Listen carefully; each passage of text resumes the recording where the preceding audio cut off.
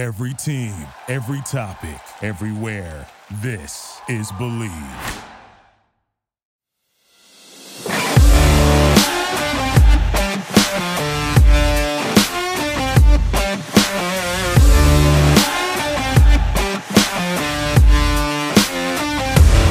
Welcome back to Believe UCLA. I'm your host, Travis Reed. Sorry, fans, it's been a little while, for the show. There's so much to catch up on. I don't even know where to begin, to be honest. But definitely wanted to get you a show before the 22 year is out or finished, and we'll continue the show. Obviously, when the new year 23 starts. Definitely wanted to talk about, catch up on some certain things. Obviously, first we'll start with football. We'll start with the fact that UCLA is playing, finished the season with a 9-3 record. Actually, a little bit better than what we both expected. What I expected, especially. Just happy that they had a really, really good season, and I think the future is going to be bright. We'll get into that a little bit later. But just wanted to talk to you about the season, how it finished. I thought at one point, we had an outside shot of possibly getting into the playoff, with the wins we had. But then the awful loss to Arizona hurt us very much, kind of took us out of contention.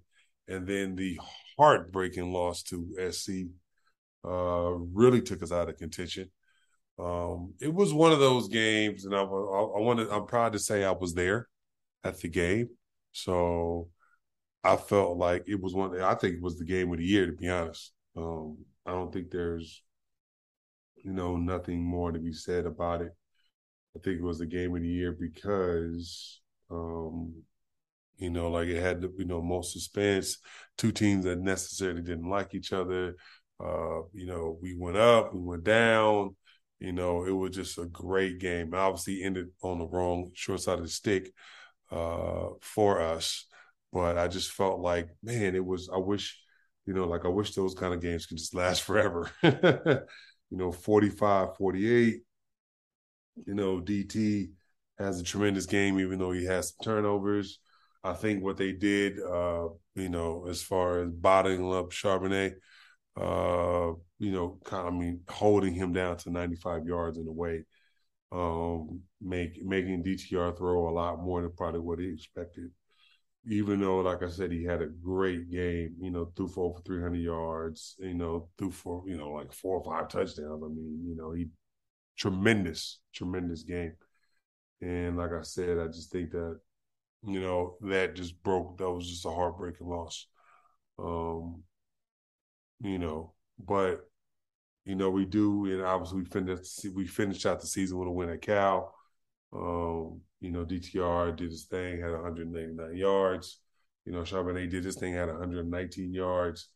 For me, I think this, the season was special. Special season because it wasn't expected for them to be that good, to be honest. I mean, UCLA got as high as, I believe, top 10 in the country, as far as football. When's the last time they've been top 10 in the country? They went through a gauntlet when they played, Washington, Utah, and Oregon all in a row. And I was like, man, I don't know if they win any game. They could have lost all of them. But they end up beating Washington. I was at that game. They beat when they beat Washington. They end up, blowing them out, even though Washington came back. They end up handling Utah, and then obviously they lost to Oregon. But I felt like, man, this is a great season. It's one of those seasons where you need to make sure you see, you see they're going in the right direction. And I think playing Pitt, in the Tiger Sun Bowl on December 30th. Pitt is a 9-3 team, 8-4 team. I'm sorry, and you said they'd be 9-3. If you said they get to 10 wins, that's a great season, an awesome season. And, I think, people are recognizing that. And that's why, in our next subject, we're going to go to talk about a little bit of, the first signing period of recruiting for UCLA football and the fact that they got the number 3 player in the country and more. I think that, like you can't, imagine how big that is for UCLA to get the number 3 player in the country to come to UCLA and sign. And that doesn't happen for UCLA a lot. It's probably their highest recruit ever. And, on signing day, I saw a couple of things. Think about it. On signing day, national, and this is just the first signing day. National signing day, the number 1 player in the ESPN 300, number 3 player in the ES 300, number 6 player, and number 12 player, all going to the Pac-12 or going to SC UCLA. Now, 3 of them obviously going to SC, but like you got the number 1 quarterback in the country and the number 3 quarterback in the country going to UCLA and going to USC. That is amazing. You don't see that. You don't see that. Dontre Moore, like I said, he flipped from Oregon to UCLA. And like I said, you just don't see that. You don't see that. You don't see that happen too much. You don't see like the number 3 player in the country and the number 1 player in the country going to Pac-12 schools. That is an SEC thing, and I definitely feel like that's a great, great sign for UCLA for things to come, because I think now you got your quarterback now for the next 4 or 5 years. It's going to be different, obviously, and it's going to be something that, is going to be something that I feel like, is going to change UCLA, because this is not just going to be SEC where Alabama gets,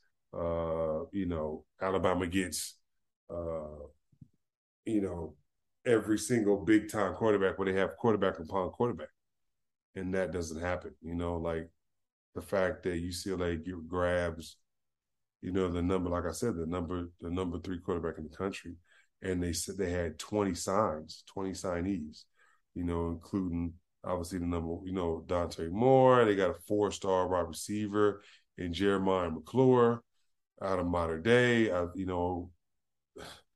They got, 4-star safety RJ Jones out of St. John Bosco. I think they're doing a great job of recruiting in California. Trey Edwards, 4-star player out of Mater Dei. I think UCLA is doing a lot for the class. And I think people thought that, Chip was only going to get transfers and things like that. And yes, did he get some transfers? Yes, he did get some transfers. But that's not all he got. He got highly touted players. Highly touted. It's one of those things where you bring in the quarterback, the one quarterback, and he's going to fight. That's after you get the quarterback from Kent State. Colin Serity, I can't think of his name. Say his name right. So excuse me, Colin. I'll get your name right. But they picked up a guy from Oregon, picked up a tight end from Oregon as a transfer. So they got a running back from the military academy. It's going to be interesting to see, what happens with both, USC and UCLA football next year, considering next year's their last year in the Pac-12 before they both go to the Big Ten. So I think, UCLA is in a great spot because they pick up, a quarterback. They have a quarterback of the future, and he's only going to recruit. Like, recruits want to play with recruits, especially in football. You never see a great quarterback go to a school with absolutely no weapons. Weapons come to him, or he goes to school with some sort of weapons. So it's going to be interesting to see what happens. I'm excited, like I said. The future looks very bright for UCLA. Future looks very bright for UCLA in their recruiting. Um, the shock of it, of this recruiting was the fact that Charbonnet said he was thinking about coming back. I was like, with the year he had, I thought for sure he was going to leave. Like you don't have the year he had and then stay. So I think because running backs especially have a short shelf life, and having that short shelf life means that you're not going to be playing, like you know 10, 50. You're not going to play 15 years, in the NFL as a running back. You're just not. There's very few Frank Gores.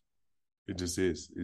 Frank Gore is one of those last ones to kind of play, that long. But he had to, rearrange and change his game and get on the right teams and things like that. So usually what teams do is they'll get a cheaper running back at half the price of the old running back. That's why you see after running backs get their second contract, it's pretty much it, Even if they get to their second contract, it's never like what it used to be, and there's nothing like receivers and what receivers and tight ends get because it's just a different game. So, definitely wanted to speak on that, and kind of that was the shock, the fact that he is coming back because he was tremendous this year for UCLA. He's in my opinion, even though they gave all the love for the running back from Robinson, Texas, I felt like Charbonnet was the best running back in the country. Because he was big, strong, fast, could do it all, And so I was like, I thought that he was on the best. So it's gonna be interesting to see what happens.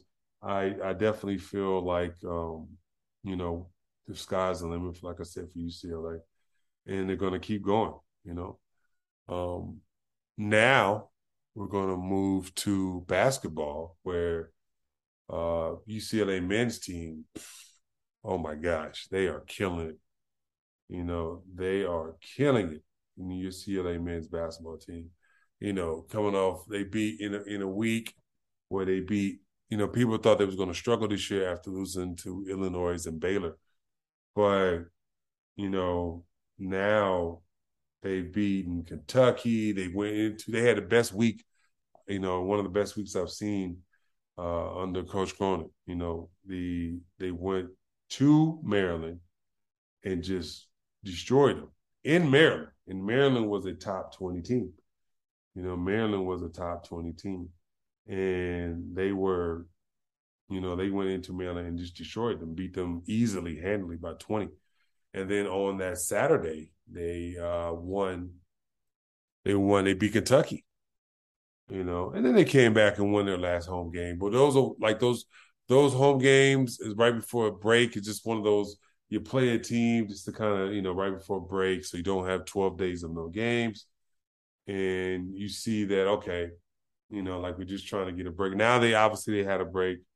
Christmas is up. They'll be playing sometime this week, to get back on track, to kind of get back to where they were going. I mean, UCLA has been killing it.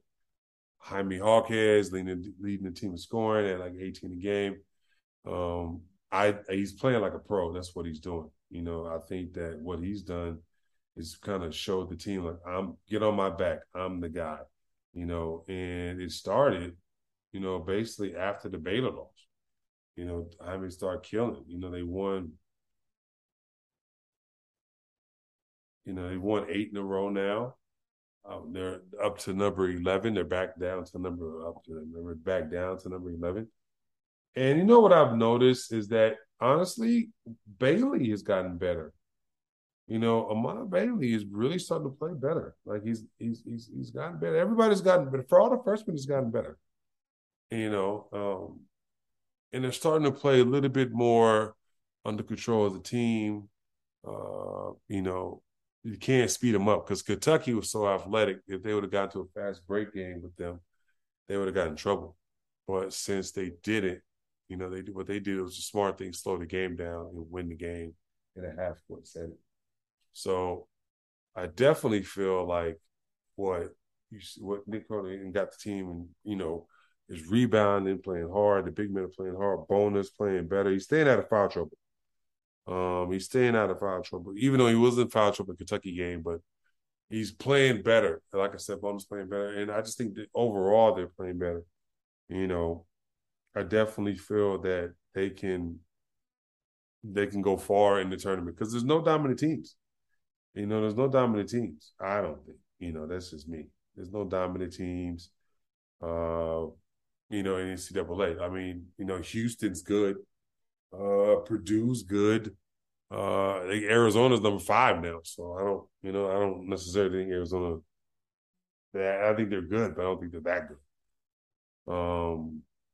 So it's going to be interesting to see what happens. I think if you said it keeps going through Hyman, getting to 17 a game, right at 17 a game, 17, 6 rebounds, 2 assists, 2 steals almost. A block. Is shooting, 55% from the field. Needs to get the 3-point percentage up a little bit better, but he's doing better. And Clark, obviously, second on the team in scoring, averaging about 16 a game, 15.7. And then you got Tiger, at around 14 a game. So, I would love to see Amari. He's at 9.5 right now. I would love to see him get around that 13 range. And if he can get to that 13 range, I think he can start, doing some damage. I think Bono's getting better, but he needs to rebound better. He's only getting about 4 or 5 rebounds a game. The fact that Clark is leading the team in rebounds, there's a problem. Bono needs to average about 8 to 9 rebounds a game at that center position if they want to go as far as we want them to go. Also, I feel like, for them to keep getting better on the outside shooting. Right now, Singleton is just, he's a sniper, He's actually a 50, 90, 50 guy. He's at 50%, shooting 50% from the field, 90% from the free throw, and 52% from the three.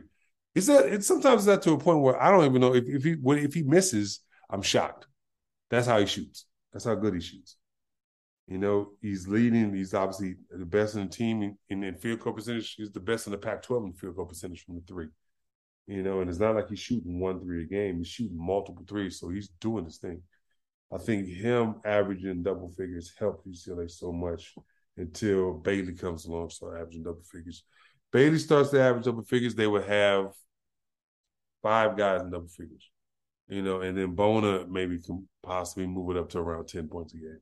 But the fact that they have 4 guys at double figures, that shows the balance of the team, And like I said, I don't think any team is that special to where they could just dominate UCLA. So I think UCLA got to get, got to keep that grind going. But I'm not worried about that because Coach Cronin is going to keep their grind and keep their motor going. Now that we're moving into the Pac-12 season, starting at Washington State on the 30th, which is Saturday, I believe. Yeah, Friday or Saturday. So yeah, Friday. So they're playing on Friday, then they play on the 1st against at Washington State, then at Washington on the 1st. So like I said, we're gonna just start rolling, and then we're home against SC. SC and then Utah. So so it's gonna be we're gonna go right into that. I can't wait to play SC because I'm gonna invite my friend Sam Clancy from SC to the game, so I can just taunt him a little bit, just taunt him just a little bit, when UCLA wins. So, yeah. But like I said, I just wanted to kind of, I know, I didn't go through each game thoroughly, but I definitely wanted to get a show out before the year ended, like I said. So, coming up in 2023, it's going to be a little bit different, but it might go back to the same with me and Sam, but it might be a little different. So we'll see. But I don't want you guys to forget about us because it's been a little while. It's been it's been over a month. It's been like 7 weeks. So definitely wanted to get an episode out, kind of talk about the end of the football season, how the great season is. The next time we'll talk about the bowl game, which is coming up this week against Pitt. I think, let's send, DTR and all the seniors that are going out on a bang, on a high note. You don't want them to lose their last game at UCLA. You want them to go out wins. You get 10 wins in the season. It's a great accomplishment. There's not too many teams that get multiple. I was going to say 10-win seasons. When's the last 10-win season in UCLA? It's probably been a while. So, yeah, definitely. And like I said, UCLA men's team is rocking. Even UCLA women's team is rocking. I think, like I said, they're rocking and they're up there as well. So we're going to talk a little bit more about them in the next episode. How they should have beat South Carolina. Like I said, things are going really well for UCLA this year, especially in men's, women's basketball, especially basketball. I think it could be something really, really special, possibly Final Four men and women, or at least Elite Eight men and women. So, yeah. But I want to say thank you for listening, and we appreciate it. Like I said, thank you. Like I said, I'll be getting back on it, back on the episodes. You can follow me at Travis W. Reed on Instagram. That's Travis W. R-E-E-D. And then on Travis W. Reed on Facebook. I post all my social media on both sites. And so, like I said, I'll be posting about this show probably tomorrow. So, yeah, we're going to post about it, so we're going to get it out there. So we'll make sure we get out there before either tomorrow or next day. So we're going to make sure we get it out there so we can, like I said, pump up the show, get the show back, get this train back rolling again, and like I said, look for the future things, more to come. Like I said, follow me at Travis W. Reed. That's R-E-E-D. And Travis W. Reed on Instagram. And Travis W. Reed on Facebook.